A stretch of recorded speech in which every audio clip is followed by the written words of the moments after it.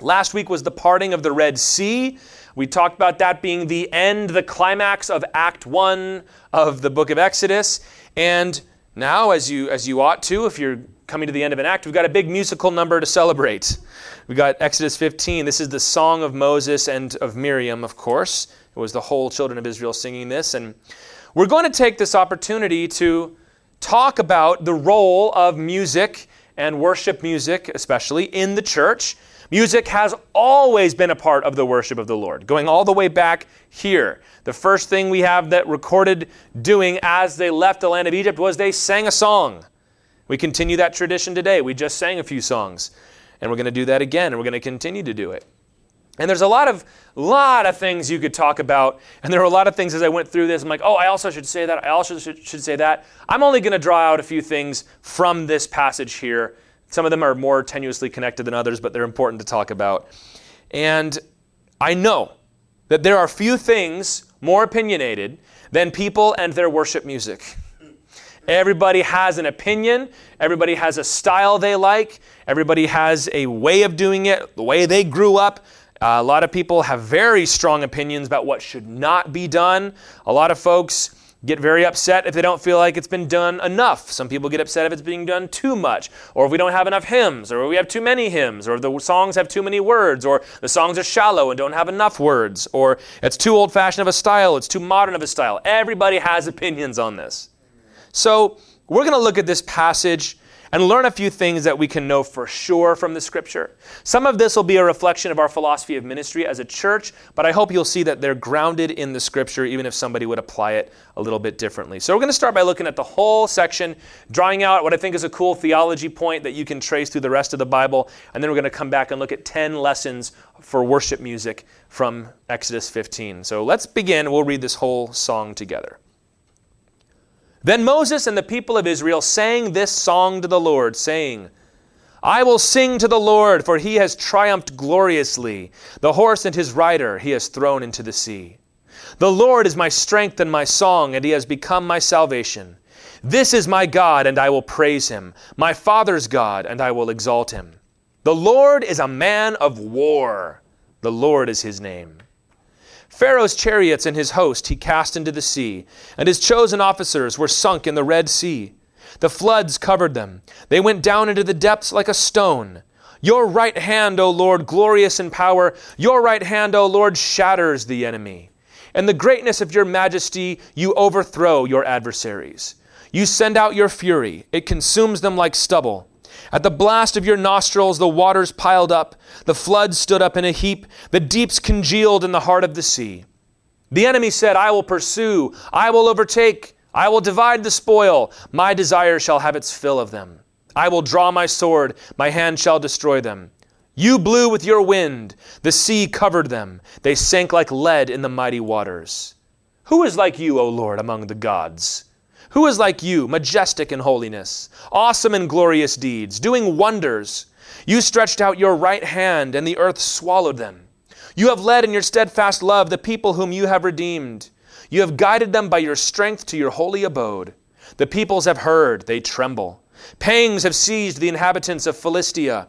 Now are the chiefs of Edom dismayed. Trembling seizes the leaders of Moab. All the inhabitants of Canaan have melted away. Terror and dread fall upon them. Because of the greatness of your arm, they are still as a stone, till your people, O Lord, pass by, till the people pass by whom you have purchased. You will bring them in and plant them on your own mountain, the place, O Lord, which you have made for your abode, the sanctuary, O Lord, which your hands have established. The Lord will reign forever and ever. For when the horses of Pharaoh with his chariots and his horsemen went into the sea, the Lord brought back the waters of the sea upon them, but the people of Israel walked on dry ground in the midst of the sea. Then Miriam, the prophetess, the sister of Aaron, took a tambourine in her hand, and all the women went out after her with tambourines and dancing. And Miriam sang to them, Sing to the Lord, for he has triumphed gloriously. The horse and his rider he has thrown into the sea. Okay. Now, obviously, this is a song. It says in verse 1, they sang this song. And that is why, probably, if you have a more modern translation, it is laid out in poetic verse rather than in paragraphs of prose. And one of the the biggest desires of my heart is to hear what these things sounded like when they were played and sung. Because you can read it, oh, that's fine. But until you've heard it, consider the Christmas carol, O Holy Night. You can read it in about 5 seconds. But when somebody gets a hold of that song and sings it, oh man, it just hits your heart so hard. But it's in there, and it's a privilege that we get to read it and look at it. Now you'll see this. Obviously, Hebrew poetry is different than English poetry. Hebrew poetry focuses on repetition and what's called parallelism. English poetry focuses on rhyme. We get that from the Latin and Greek roots of our language. The Romance languages favor rhyme. And meter as well, the number of syllables, which comes from the Anglo-Saxon origins of the English language. These are nerd facts. I find them fascinating, but there you go. Every culture has its own way of doing poetry. Hebrew is all about structure and the way that it's laid out, more so than the rhyme scheme, which is what we are into. And that parallelism, anytime you see lines that are like almost repetitious, like where it says, "This is my God and I will praise him. My Father's God, and I will exalt him." It's really saying the same thing twice. It also can do that and say one thing and then the opposite of that. The two things can come together and say one thing, but it's that doublet, that two-line structure is very familiar in Hebrew poetry. And of course, poetry of all kinds makes a broad use of figurative language, which include things like hyperbole, which is exaggeration for dramatic effect, symbol. It uses metaphor and simile, which of course are comparisons, if you remember from your English class.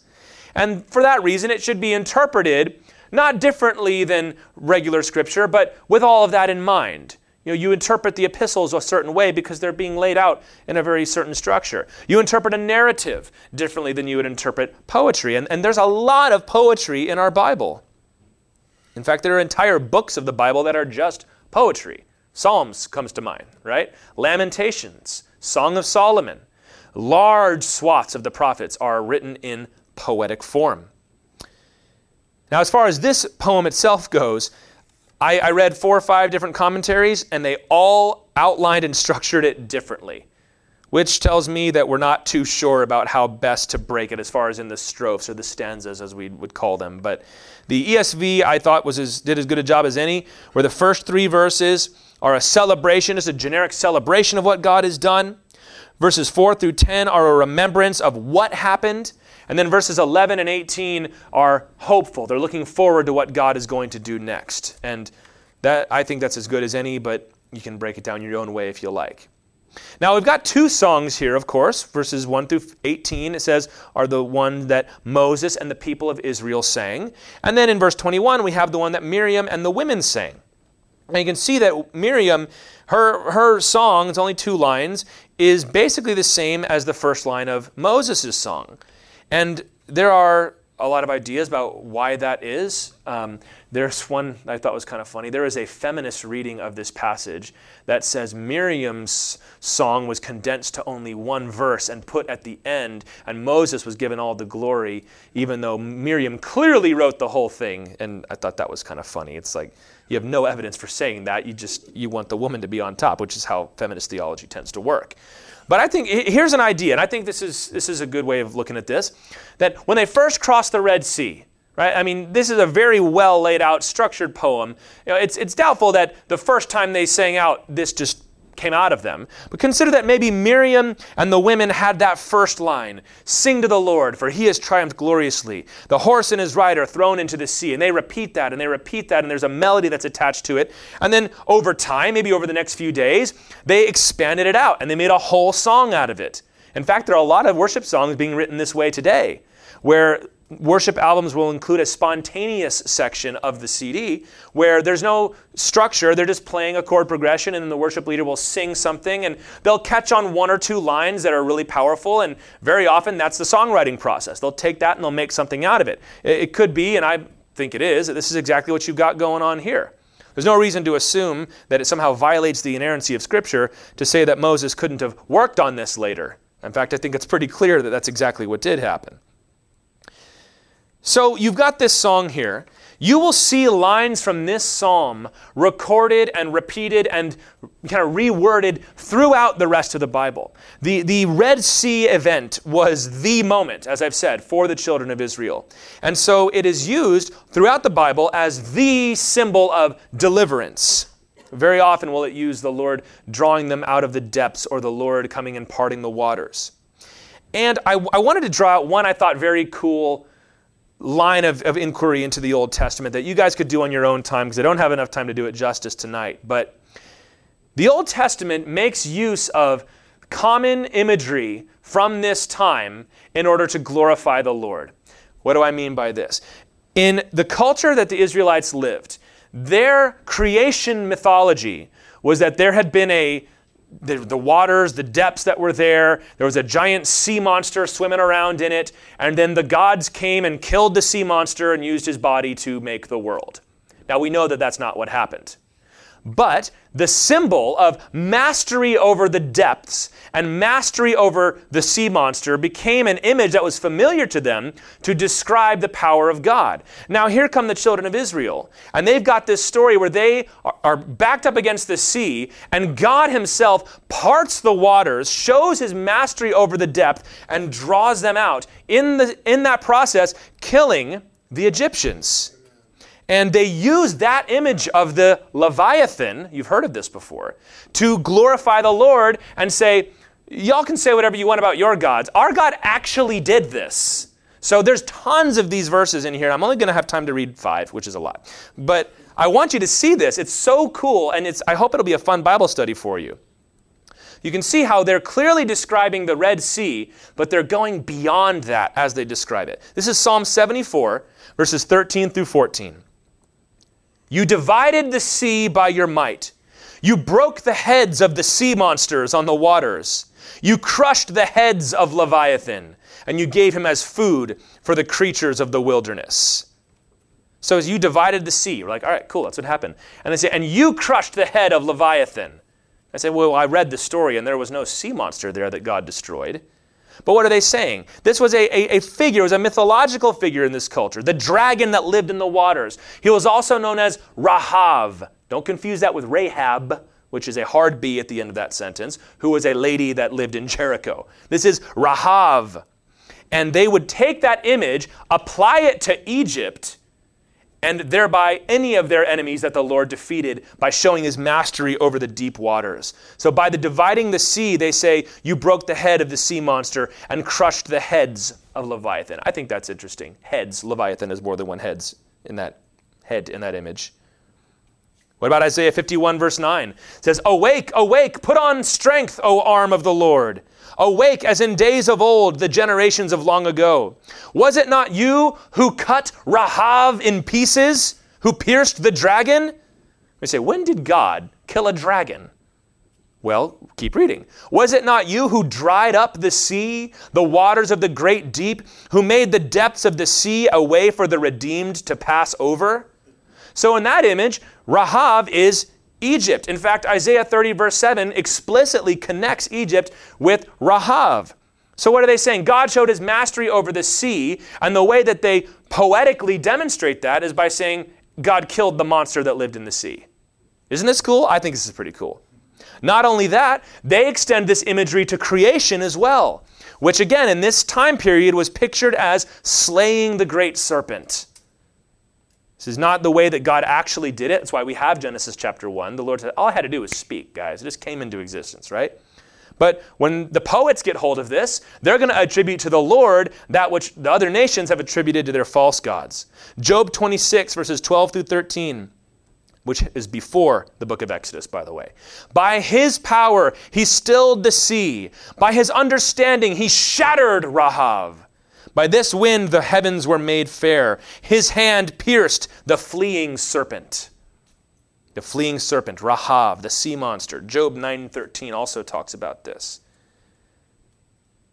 So when God created the world, you see how they're attributing all of this. God's victory over the sea, which for them was the most unpredictable thing in their world. They had no idea what was down there. They had no idea what it was going to do. They had no meteorology at this time. We have it. We still hardly know what it's going to do, right? So for them, it became a symbol of uncertainty and chaos and sin. But God shows up and says, I can part the waters when I want, and I can close them when I want. I can still the waves. I can whip up a storm if I want to.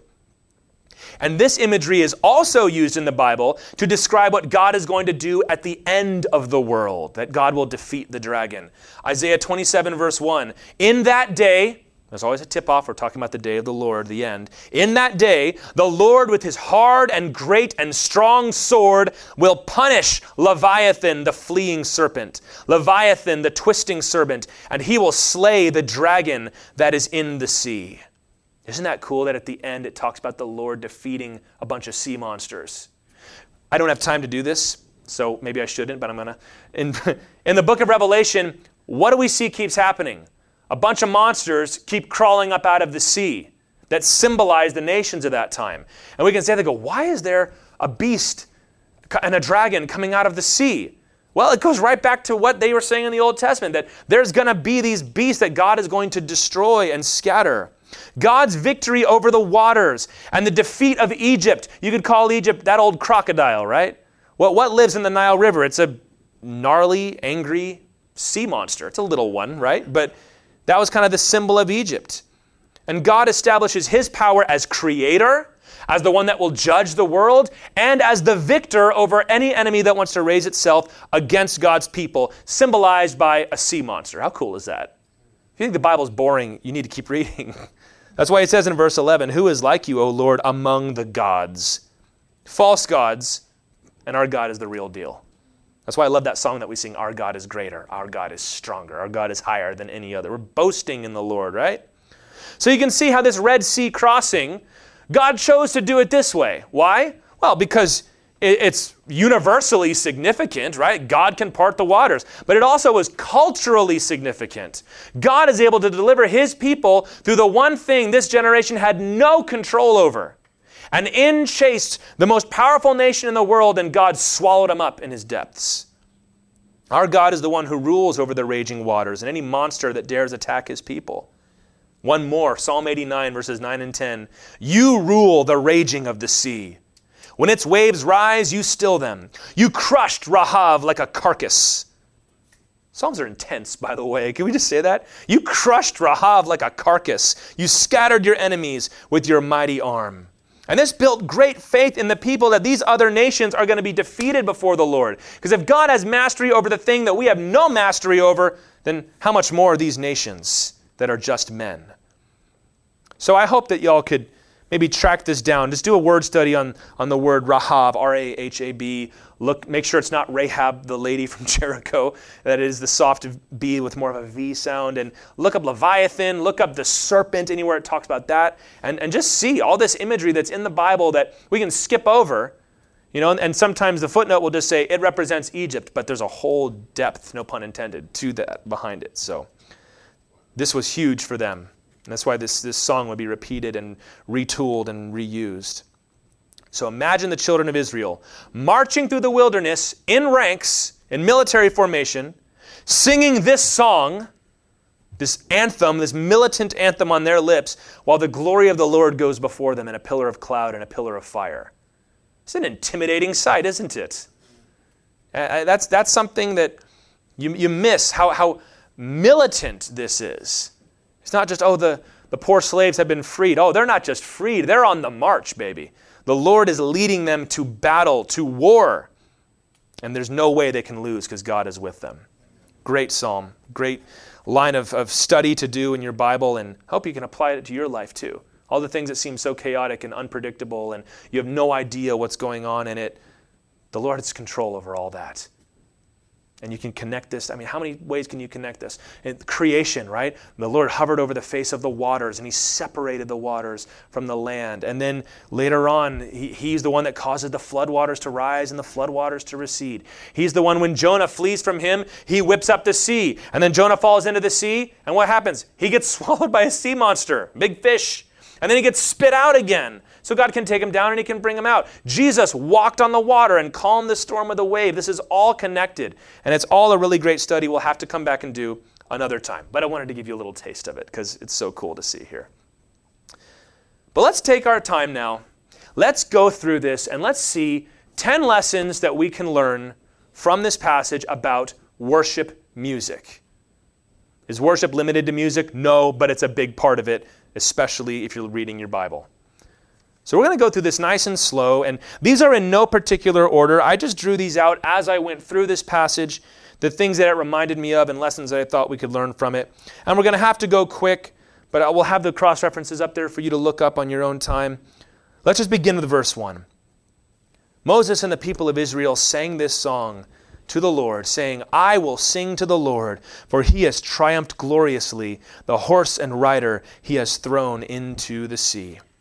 By the way, if you've seen the movie The Prince of Egypt, when they're singing the song, There Can Be Miracles When You Believe, and there's a break in the middle and they start singing in Hebrew, this is what they're singing right here.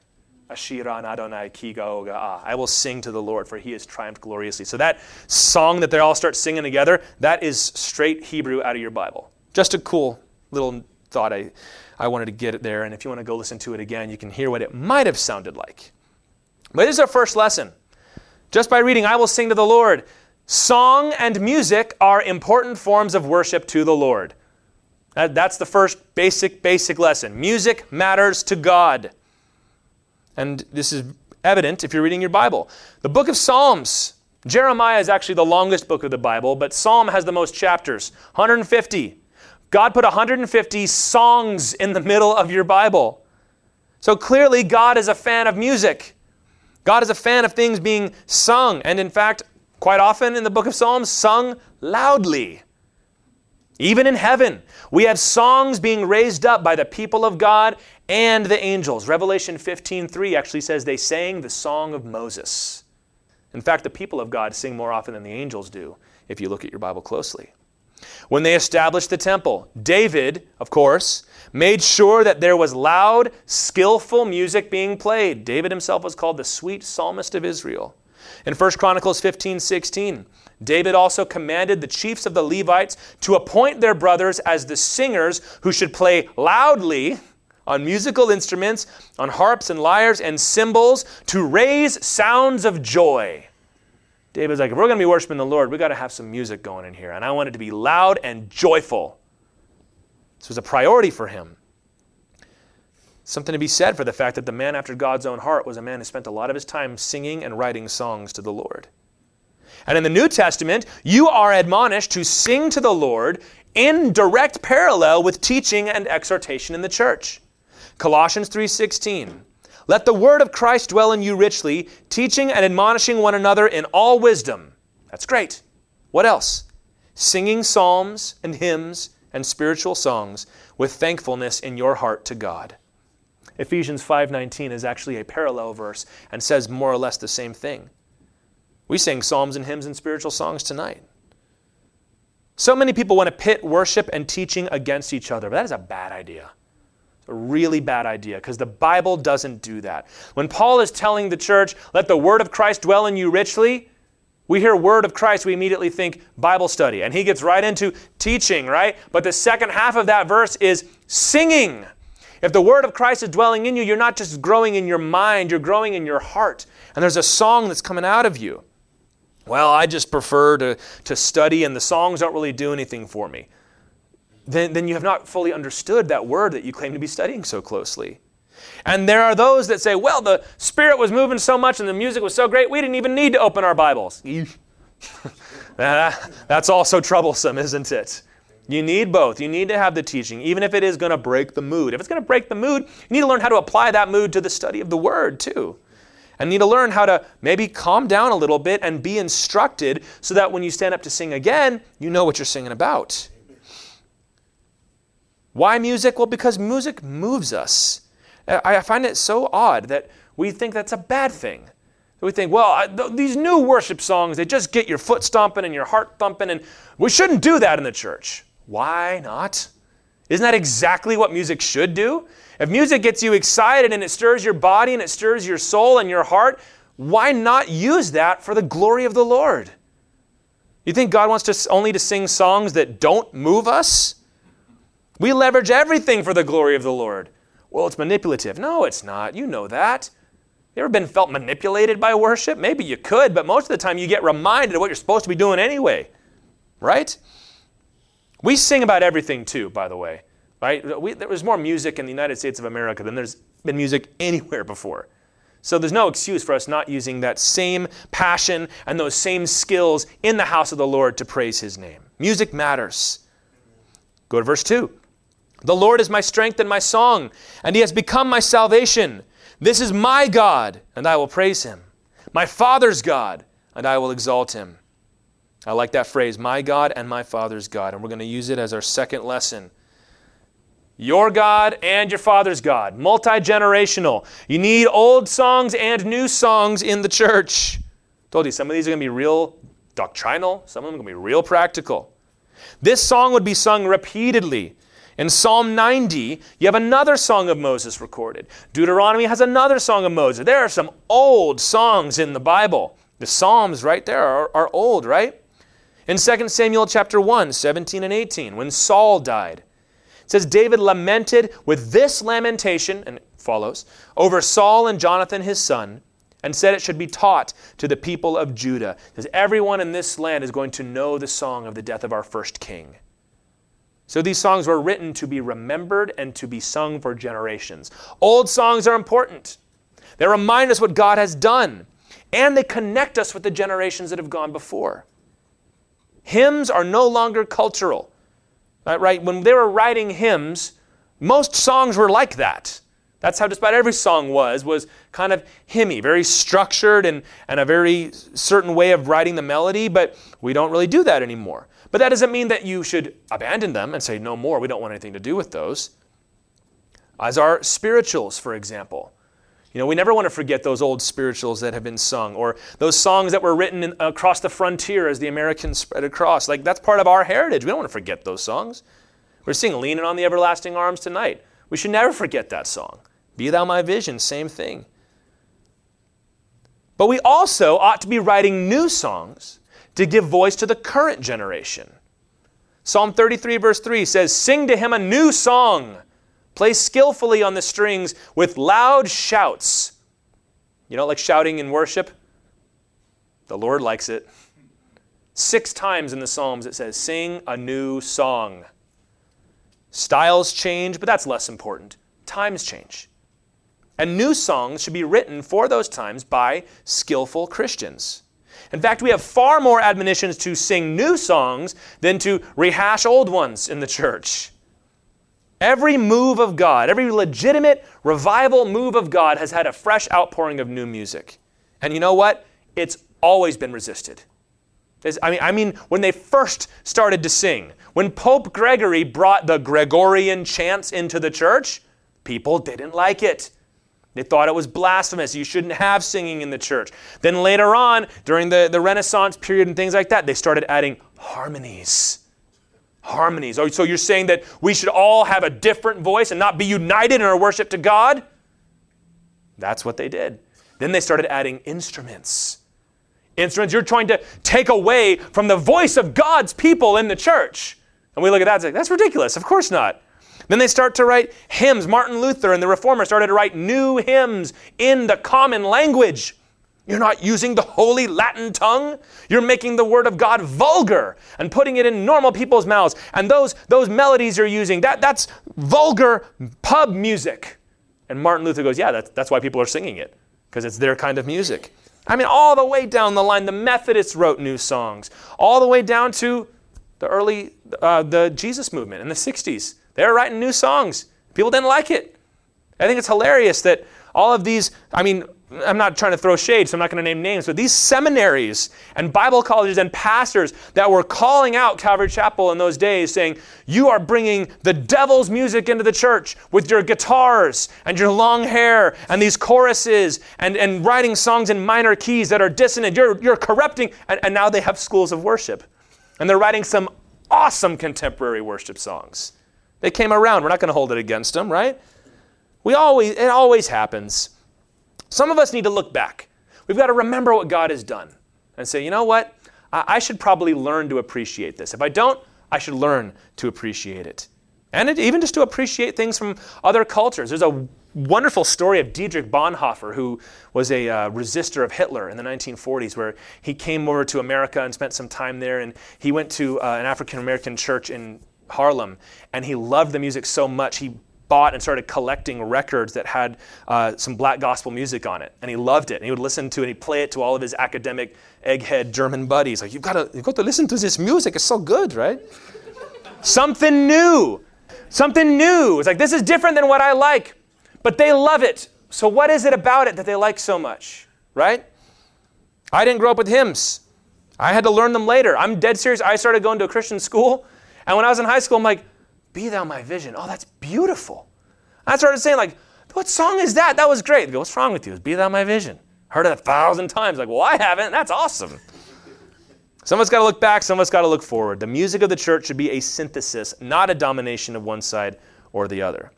Let's keep reading. Verse 3. Here's one to underline.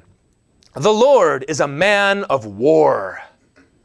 The Lord is his name. This is the third lesson, that music in the church should refresh our thoughts about God. How many of you tend to think of God as a warrior? When you think of Jesus Christ or the Lord, do you picture him as a warrior? Do you picture him as carrying a sword and a shield? Do you picture him as carrying a machine gun and a helmet? Well, that just doesn't seem right to think about the Lord. It's all over the Bible. Most of us think of God as a shepherd or a kind old man. And those are fine too. That's all over the Bible too. Or we think of God as an abstraction. He's the uncaused cause in the world. But the Bible is so visual with how it portrays God. He's a warrior. Like, he just wiped out a whole battalion of Egyptians on his own. He's a man of war. Every culture has its warrior god, right? They had Thor for the Norse god. They had Ares for the Greeks. We have the Lord himself. The Lord is our warrior. There's a Psalm 58. The Psalms had no trouble worshiping God as a warrior. Psalm 58 verse 6 says this. How would you feel if I came in and said, hey, we've got a new song today. Hope you guys like it. And the chorus goes something like this. Oh God, break the teeth in their mouths. Tear out the fangs of the young lions, O Lord. Got a new song today. It's called Tear Out Their Fangs. Some people might find that inappropriate, but it's right there in the Bible. I wouldn't feel super comfortable with that either. Like, what did we just sing? He didn't just say tear out their fangs or break their teeth, did he? But look at Revelation 19. Jesus returns, and he says there's a sword coming out of his mouth, and he's riding on a white horse, and his robe is dipped in blood. There's two images of the robe dipped in blood. One of them is the Lord's blood. And then there's another image where it's everybody else's blood. There's a said where the Lord has been treading the winepress of Bozrah. I just killed all these men, and that's why my robe is bloody like this. Now that's poetry, right? But how would you like some of this poetry in Calvary Chapel, Trussville? That's a church that sings songs about like blood and breaking teeth and stuff like that. Music and poetry serve important functions, and then they can reclaim dusty, forgotten, or uncomfortable images of God and bring them back to the people. Because we have things that we're comfortable with. But the Bible is often much broader than we're prepared to go. And music and worship are helpful in bringing them back to us. Say, no, this is scriptural. God as a warrior is only one of these. How about God as a judge? I'd like a well-formed song that portrays God as a judge, slamming the gavel down at the end of time and sending the unrighteous off to hell. How about God as a husband? That's biblical, isn't it? He's the bridegroom and we're the bride. A lot of fellas got real uncomfortable with that right there. What about God as an avenger? That God will execute vengeance. Well, we're not supposed to take revenge. No, that's not what it says. It says vengeance is whose? Mine, says the Lord. What about a mother hen? Jesus compared himself to a mother hen, didn't he? How often I wanted to gather you like a mother hen gathers her chicks under her wings. How'd you like to have a chicken song? Where he compared God, it would be 100% biblical to do that. All of this is biblical and we need it all. It stretches our understanding of what it means to be a disciple of God. If God is a warrior, then what does that make me? It makes you a soldier. Psalm 18:34 says, the Lord trains my hands for war so that my arms can bend a bow of bronze. Remember when I first went bow hunting with my dad, I was like 11 and he's like, all right, draw the bow. And I'm like, you can't quite get it. And then when it finally draws, you're, oh, I finally did it. It's a bow of bronze. This thing is made out of bronze, but you're just going to bend it back. You're that jacked that you can draw a bow that large. That's in the Bible. They were singing about that in the temple. What does this tell us? Don't just stay in the comfort zone with your worship music. We've got to be pushing the boundaries as long as they are scriptural boundaries. So many people, I hear this all the time. We've got to push it with worship music. I'm like, I'm with you. There's plenty of places to go in here. Why do none of y'all go that way? May I say, we should not let our modern, hyper-peaceful disposition blunt our knowledge of God. Verse 4 and 5. Pharaoh's chariots and his host he cast into the sea. That word cast can also be shot, like he shot them with an arrow into the sea. And his chosen officers were sunk in the Red Sea. The floods covered them. They went down into the depths like a stone. This is the fourth lesson. We use music and song in the church to remember what God has done, to give testimony. I'm sure every one of us knows of a worship song that brings back memories and causes us to tear up. Where you're worshiping and you might be distracted and checking your watch and seeing what time, and that song comes in and you're in the Spirit immediately because you remember. Man, for me, that song, Shout to the Lord, gets me every time. I learned how to worship to that song. And I hear some of these old ones and everybody's like, I don't really care for that. I'm like, oh, I do. Because that is right. That's in my heart what the Lord did for me with that song. And most of the songs we sing these days are general songs. I think that's okay. Songs that could basically apply to any situation. But it would be interesting to try and explore having some specific ones as well. You know, we don't do so many really special music here. I wouldn't have a problem with doing it in the future. But, you know, when you have that special song where somebody's going to get up and they're going to sing and give testimony through song of what God did through them. That's what it says in Deuteronomy 31:22. Moses wrote this song the same day and taught it to the people of Israel. And that song was a history of what had happened since they left Egypt. That y'all going to learn this song so that you can remember. I would never be able to remember all 50 states if I did not know that song, 50 Nifty United States. I was in Russia one time, and we were doing a concert at the church, and we were having some fun, and they had a prize that they gave away, and they said, whoever can name the most U.S. states will win, a shirt or whatever it was. And so everybody from Russia, California, Florida, Texas, and then nothing after that, right? And so I think the most anybody got was 12. And then the guy Sasha turns to me and says, Tyler, can you name all 50 states? And I sang the 50 Nifty United States song. And they're like, how did you do that? I'm like, well, don't ask me to say it to you. I need the melody to do it. Music helps us remember. In order to remember their history, Moses put it to music. How exciting is it when you can know the background of the psalm?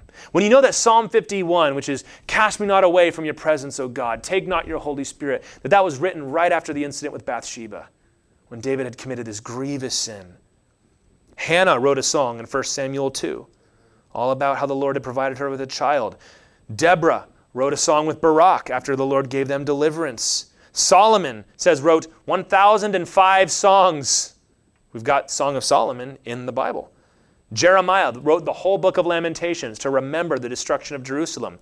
Samson wrote a song in Judges 15:16 about how God helped him kill 1,000 Philistines with a donkey's jawbone. He did. Go back and read it. It says, with a donkey's jawbone, heaps upon heaps. With a donkey's jawbone, I've slain 1,000 Philistines. Almost kind of like a na-na-na-na-na-na type song. You all know the song, It Is Well With My Soul. Horatio Spafford wrote that song after all of his children were killed when their boat collided with another and sank in the ocean. And doesn't that just hit harder when you know that he wrote that song, though Satan should buffet, though trials should come, and he had just lost all of his children? For my part, that song we sing sometimes, Good to Me, God Has Been So Good to Me. I wrote that song when I found out that little Josie May had been conceived and we were going to have another baby and that it was going to be a girl. I was so excited. Oh, God has been so good to me. And I'm like, I got to write, where's my guitar? I got to write this song. And I wrote it down. And for me, every time I sing that, I think of that moment. When something is done by the Lord, the testimonies ought to flow. Remember it and sing about it, lest we forget about it. We're all coming out of this pandemic now. We've got to write some songs about this. Remember what God did. Verses 6 through 10, we'll go a little longer section here. Your right hand, O Lord, glorious in power. Your right hand, O Lord, shatters the enemy.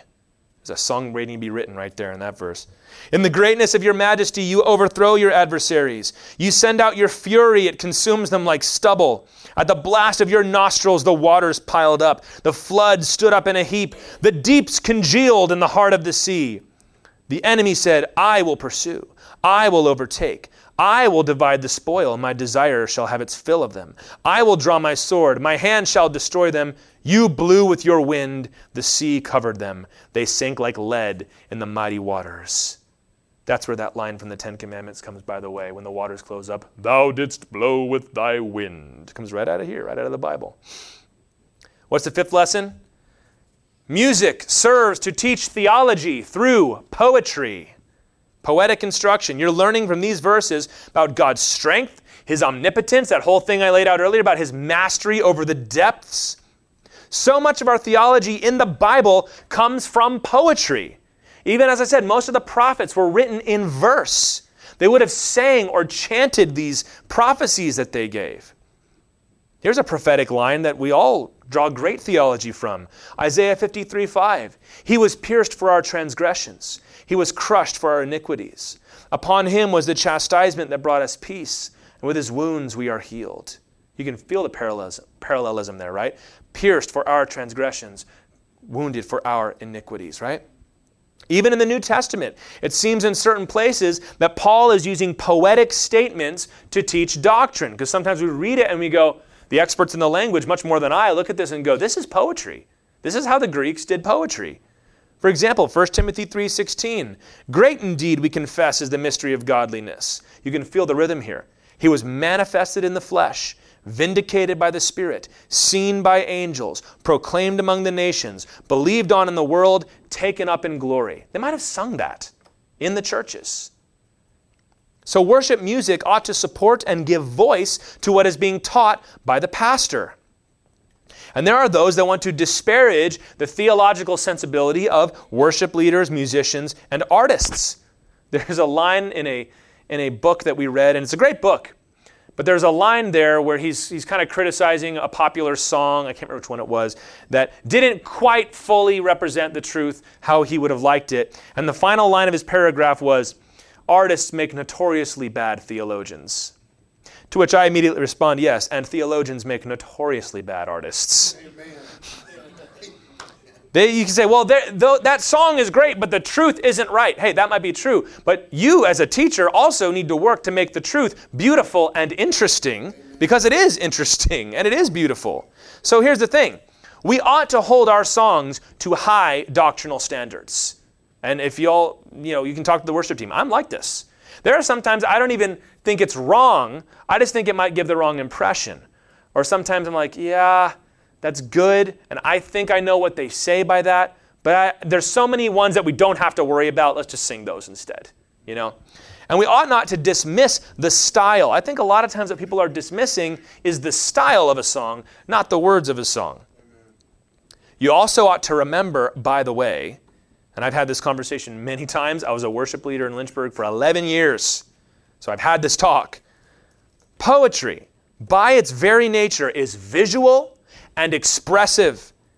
And we should not get bent out of shape over metaphors and figurative language. For example, God does not have nostrils. But it says in this passage, God blew with His nostrils and blew the waters. What are we going to say? Well, we can't sing that. People are going to think God has nostrils. No, you get the point. So sometimes when a song is being sung and you feel like it's kind of pushing it, what is the point of the song? Are they trying to make a doctrinal point? Or are they trying to get people excited about the doctrinal point? And this is very important, I think. Because there are some people that feel like they can't have any fun. They can't enjoy the worship at all. And sometimes they'll criticize things not even realizing that is, in fact, a biblical phrase they're using.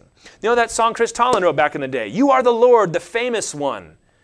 And somebody came up to me one time, and he was respectful in this case, but he said, I don't like that song. Is that because, it's like we're saying God is a celebrity, and we shouldn't have celebrity culture and that whole thing. And I took him right to the Psalms where it says, the Lord is a famous God. Do what you are famous for, O Lord. Your fame has gone throughout the earth. And he very respectfully goes, okay, I was wrong. All right, it was a point of instruction for me to bring that to him. Another one people get bent out of shape about is in the secret, in the quiet place. It's like, what is that all about? We should be in the secret place. What? It seems so weird and romantic singing about God. How many times in the Bible does it say, I have found you in the secret place? What does Jesus say? When you pray, go into your back room and pray, and the Lord who sees in secret will reward you openly. I mean, you might not like that song, but don't come out and say it's wrong somehow to sing it. This happens all the time, and there are some times where I've been like, yeah, okay, let's not sing that one. But the other times I'm like, no, we're singing that one because I'm not going to get bent out of shape over this. And I will say, Calvinists are the worst about this. I don't know what it is, but they're very picky about how things are phrased, when most of the time you got to go, oh, come on. That's really what it is. Oh, come on. Yes, God doesn't have nostrils, but you get the point, don't you? It's poetry. And there are a lot of inane songs that have been written, all right? There are some really dumb songs. But there are so many good ones. And I would say a lot of the groups that get disparaged for the songs they sing, they've written some of the best doctrinal songs in the church. And we need to make sure that we're not just looking at the bad examples, we're also looking at the good ones. There are even some psalms. There are some psalms that are just long and in depth, and they have long lessons. And then there's like some of them that just go, praise the Lord for this, and praise the Lord for that, and praise the Lord for this. The end. Just quick, short, and to the point. Music serves to teach theology through poetry. Verses 11 and 12. Who is like you, O Lord, among the gods? Who is like you, majestic in holiness, awesome in glorious deeds, doing wonders? You stretched out your right hand, and the earth swallowed them. Now this one might feel like a bit of a stretch in the point I'm trying to make, but we're going to do it anyway. Lesson 6 is that worship music should both accommodate and correct the culture.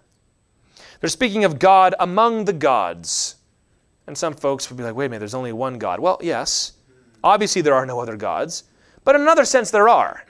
They're worshiping these false gods. Deuteronomy talks about these demons that they falsely worship as gods. Paul in 1 Corinthians will talk about, in one sense, an idol is nothing. In another sense, you're paying homage to something demonic and evil. And so you speak of God among the gods, even though we know that there is one and there is no other. Because they're speaking to how the culture understood this in order to make a point. Isaiah 46:1 does a great job of this. It says, Baal bows down, Nebo stoops. Now, is Baal real? Is Nebo real? Well, there might be a demon that has taken the place of that thing, but it's not like your God is somehow, oh yes, you're the real God. Because then he goes on and says, your idols are on beasts and livestock. These things you carry are borne as burdens on weary beasts. In one sense, they're accommodating the culture and saying, your God bows down to ours. In another, they're correcting it by saying, but it's not really a God at all. It's a rock that you're carrying around. Your donkey has to carry your God around. Our culture has its priorities. Every culture does. Its priorities, its aesthetic sensibilities. These should be honored and answered in the church. For example, the song Good, Good Father, so popular. And there's a line in there where he says, I've heard the tender whispers of love in the dead of night. And there are some people that heard that song and said, wait a minute, we don't hear tender whispers. We've got the Bible. Don't you know the Bible is what you're supposed to read? And which I back up and say, okay, but consider this. That was the most popular worship song, most downloaded, most sung of all time when it came out. Why? Because it was the most fatherless generation the world had ever seen. And people were hungering to sing about God as their father. It was answering a cry from the heart of the people. So we've got to learn to answer what they're looking for, but also to accommodate it. Our worship is not going to look like 1800s Western America anymore. That ship has long sailed. We don't live in that world any longer. Just like we wouldn't rebuild medieval cathedrals and have Gregorian chants in this church. Might be fun to do like as a special service one time. But we live in 2021 America. So we're going to worship the Lord in a 2021 American style. That's part of the gospel tapestry, right? Every tribe and tongue and nation and culture brings its own unique voice to the Lord, and no generation should ever be told, your generation doesn't get to do that because it's wrong. And we all ought to be coming together to do that. That's why we write songs that will speak to the culture, at the same time correcting it. We're going to write songs that talk about God's uniqueness, that there is one God and there is no other. We're going to sing about sin and the blood, even though the world doesn't like that and doesn't want to hear it. They need to hear it. And we're going to downplay, as a corrective to the world, we're going to downplay showmanship in the church. We're not going to have celebrity worship leaders, at least here, because that's a problem the world has with being obsessed with the show and obsessed with the celebrity. We're going to correct that. But how much can you accommodate and still be within what the Lord has called you to do? Paul did this in Acts 17, 22 through 23. He stood in the midst of the Areopagus and said, "Men of Athens, I perceive that in every way you're very religious. For I passed along and observed the objects of your worship, and I found an altar with this inscription, 'To the unknown God. What therefore you worship as unknown, this I proclaim to you.'" Now, Paul could have come in and say, "You're all wrong. God's not unknown. There's only one God. You've never heard of him." Paul saw his opening and says, they know that there might be something more. So let me fill in that gap. And then later on, I'm going to explain, and in fact, this is the only true Lord. It's important to do. We would never expect a tribe in the jungle of Peru to worship like we do. In fact, we would go and hear the way they play and the way they sing and the songs they write and say, "Isn't this beautiful? Isn't it wonderful?" They're taking their culture and giving it back to the Lord. But somehow we come back to our culture and we try to do the same thing. We say, "No, no, no." We should not deny ourselves the same privilege. You can also, by the way, apply this to your own church culture. If we get stuck in a rut of only loud songs, we're only hyped up, we're only loud, we're only running around getting excited, and there's never a moment to be quiet and still in the presence of the Lord, you got to learn how to do that. And the opposite way, if you only know how to be quiet and still in the presence of the Lord, you don't know how to celebrate and shout with loud crashing cymbals, you got to learn how to do that. It's the work of the worship leader to gently and lovingly shake that up. Got to go fast now. 13 through 16. "You have led in your steadfast love the people whom you have redeemed. You have guided them by your strength to your holy abode. The peoples have heard, they tremble. Pangs have seized the inhabitants of Philistia. Now are the chiefs of Edom dismayed. Trembling seizes the leaders of Moab. All the inhabitants of Canaan have melted away.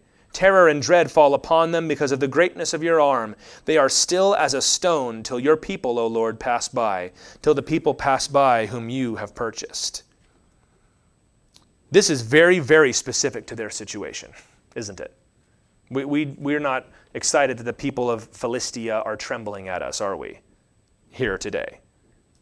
So what's the seventh lesson? You've got to write your own songs to declare what God has done for you. The children of Israel wrote this song that was so specific to their situation. It was theirs, and that's what made it wonderful. These are our songs. In the same way, there ought to be a continual outgrowth of music from every church. I really believe that.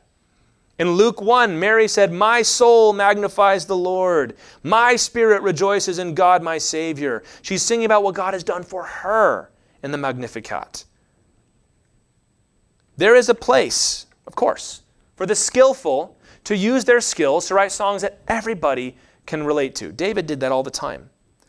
But each of us also should have a song to sing. David also put songs in there that were very unique to his situation.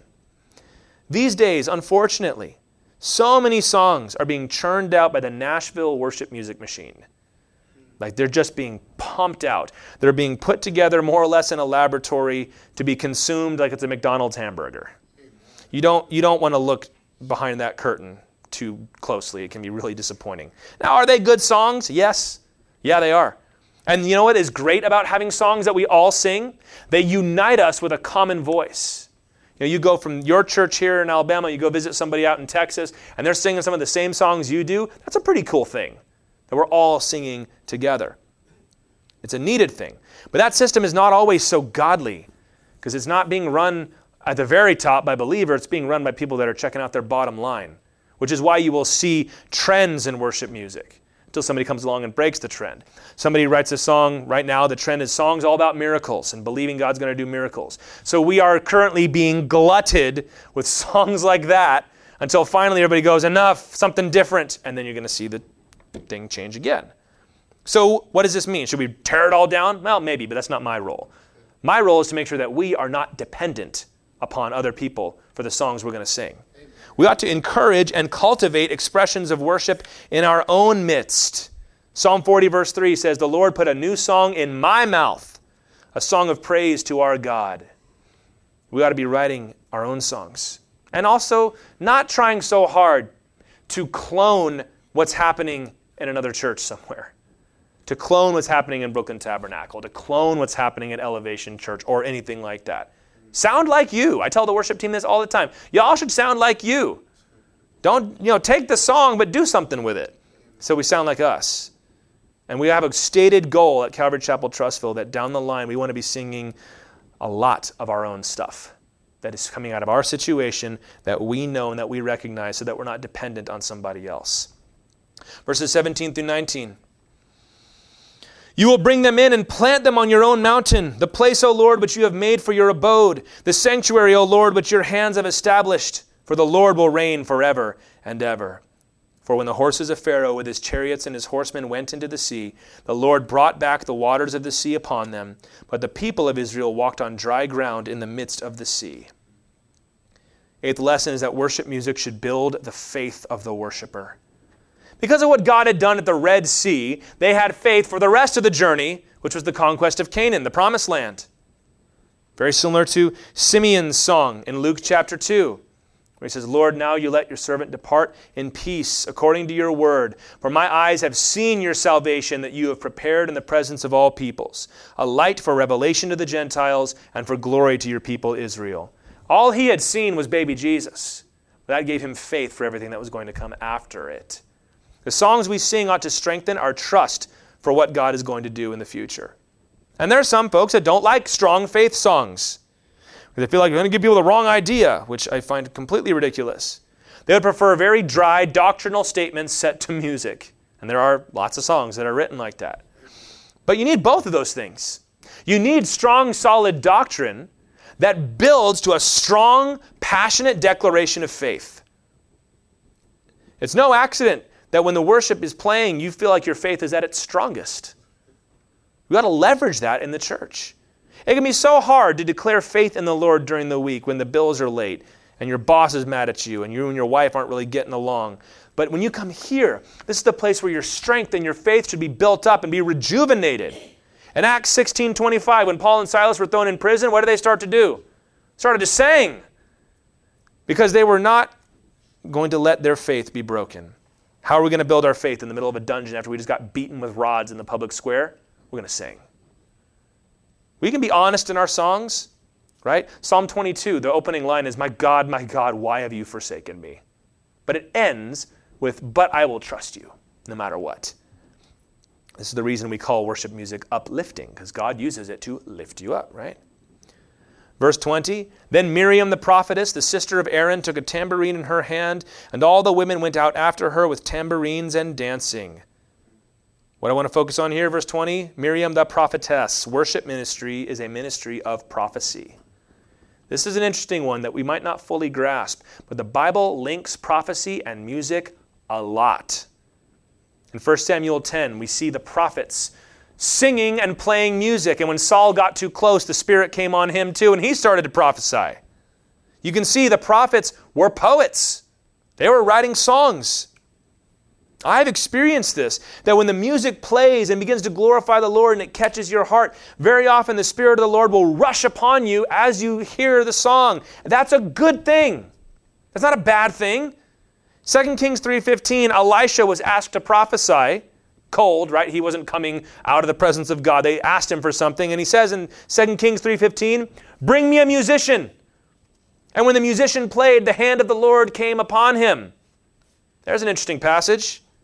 This tells us that even instrumental music has a spiritual dimension to it.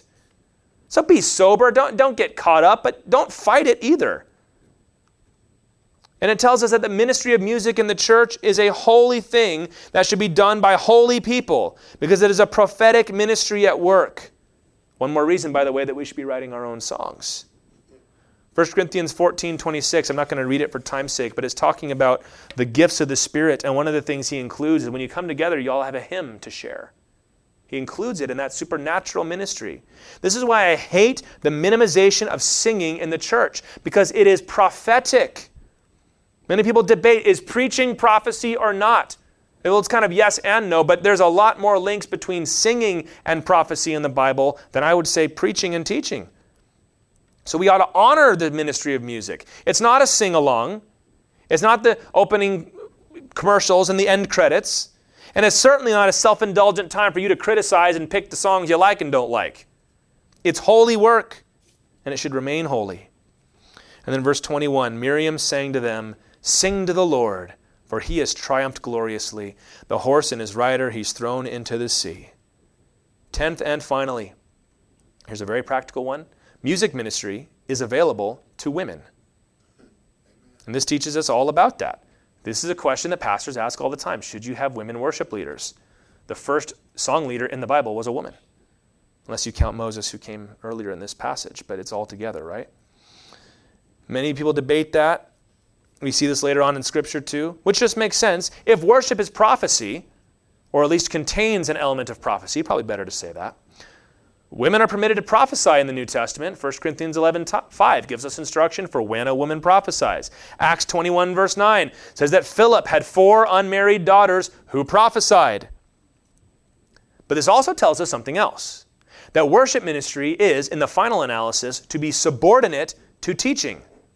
Because teaching, we know, is a station of authority exclusive to the men in the church. 1 Timothy 2 verse 12, "I do not permit a woman to teach or to exercise authority over a man." Which tells us how we ought to view the role of a worship leader. Because very often the worship leader can start to muscle the pastor out of the way. Amen.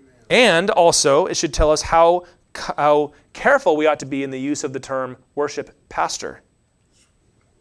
And I'll tell you, I'll just give you my thoughts on this, and there are those that disagree, but I'll just tell you how I feel on this. I'm not comfortable using the term worship pastor for a woman at all. And I'm not comfortable using it for a man if he does not meet the other qualifications that a pastor or an elder must meet in 1 Timothy. Amen. The trouble is, the worship leader often has way too much clout in the congregation, and he can start to cause trouble. And he thinks because he's got great talent and I can make the people move when I sing, I can do whatever I want because the pastor needs me. And very often pastors will knuckle under to their worship leader or their worship team because they want to keep them happy because it's making the church grow. We ain't going to do that here. I'm telling you that right now. If a man has great talent but terrible character, he has no business leading worship. Amen. And depending, by the way, on how you translate Ezekiel 28:13, it's either pipes and timbrels and flutes or it's other words, depending on how you translate it. Satan himself could have been the master of music in heaven. And Luke 10 tells us he fell like lightning from heaven when he got prideful. I'm not saying that musicians are especially susceptible to pride, but they're certainly towards the top of the list. And I'm speaking as one of them, I'm telling you. A lot of emotion, a lot of prominence and flash is associated with the ministry of music, and only the godly should partake in it. And of course, the worship leader should be subordinate to the pastors and the elders of the church. Ideally, you'd want your worship leader to be one of the pastors and elders of the church, but that's not always the case. So those are our 10 things. May have been a little meandering, but they're important things for us to know. The church has had music since they were singing the Psalms, the Gregorian chants, the orchestral style, the hymns and the pipe organs, the spirituals, the gospel songs, to our modern contemporary worship. We are part of that new tradition, and gladly so, as long as we meet these requirements. The best thing to learn from this is that our Lord is worthy of skillful, passionate worship. Psalm 48:1 says, "Great is the Lord and greatly to be praised in the city of our God." Amen. There will always be temptations to go too slow or too fast or be too flashy or too dull, but we must be willing to take the risk in service of the Lord. I don't want this church just to be consumers of worship music. I want us to be Spirit-filled trendsetters in the worship of the Lord. And if you've never experienced the joy and the depth of true Spirit-filled worship, then I pray that God will capture your heart.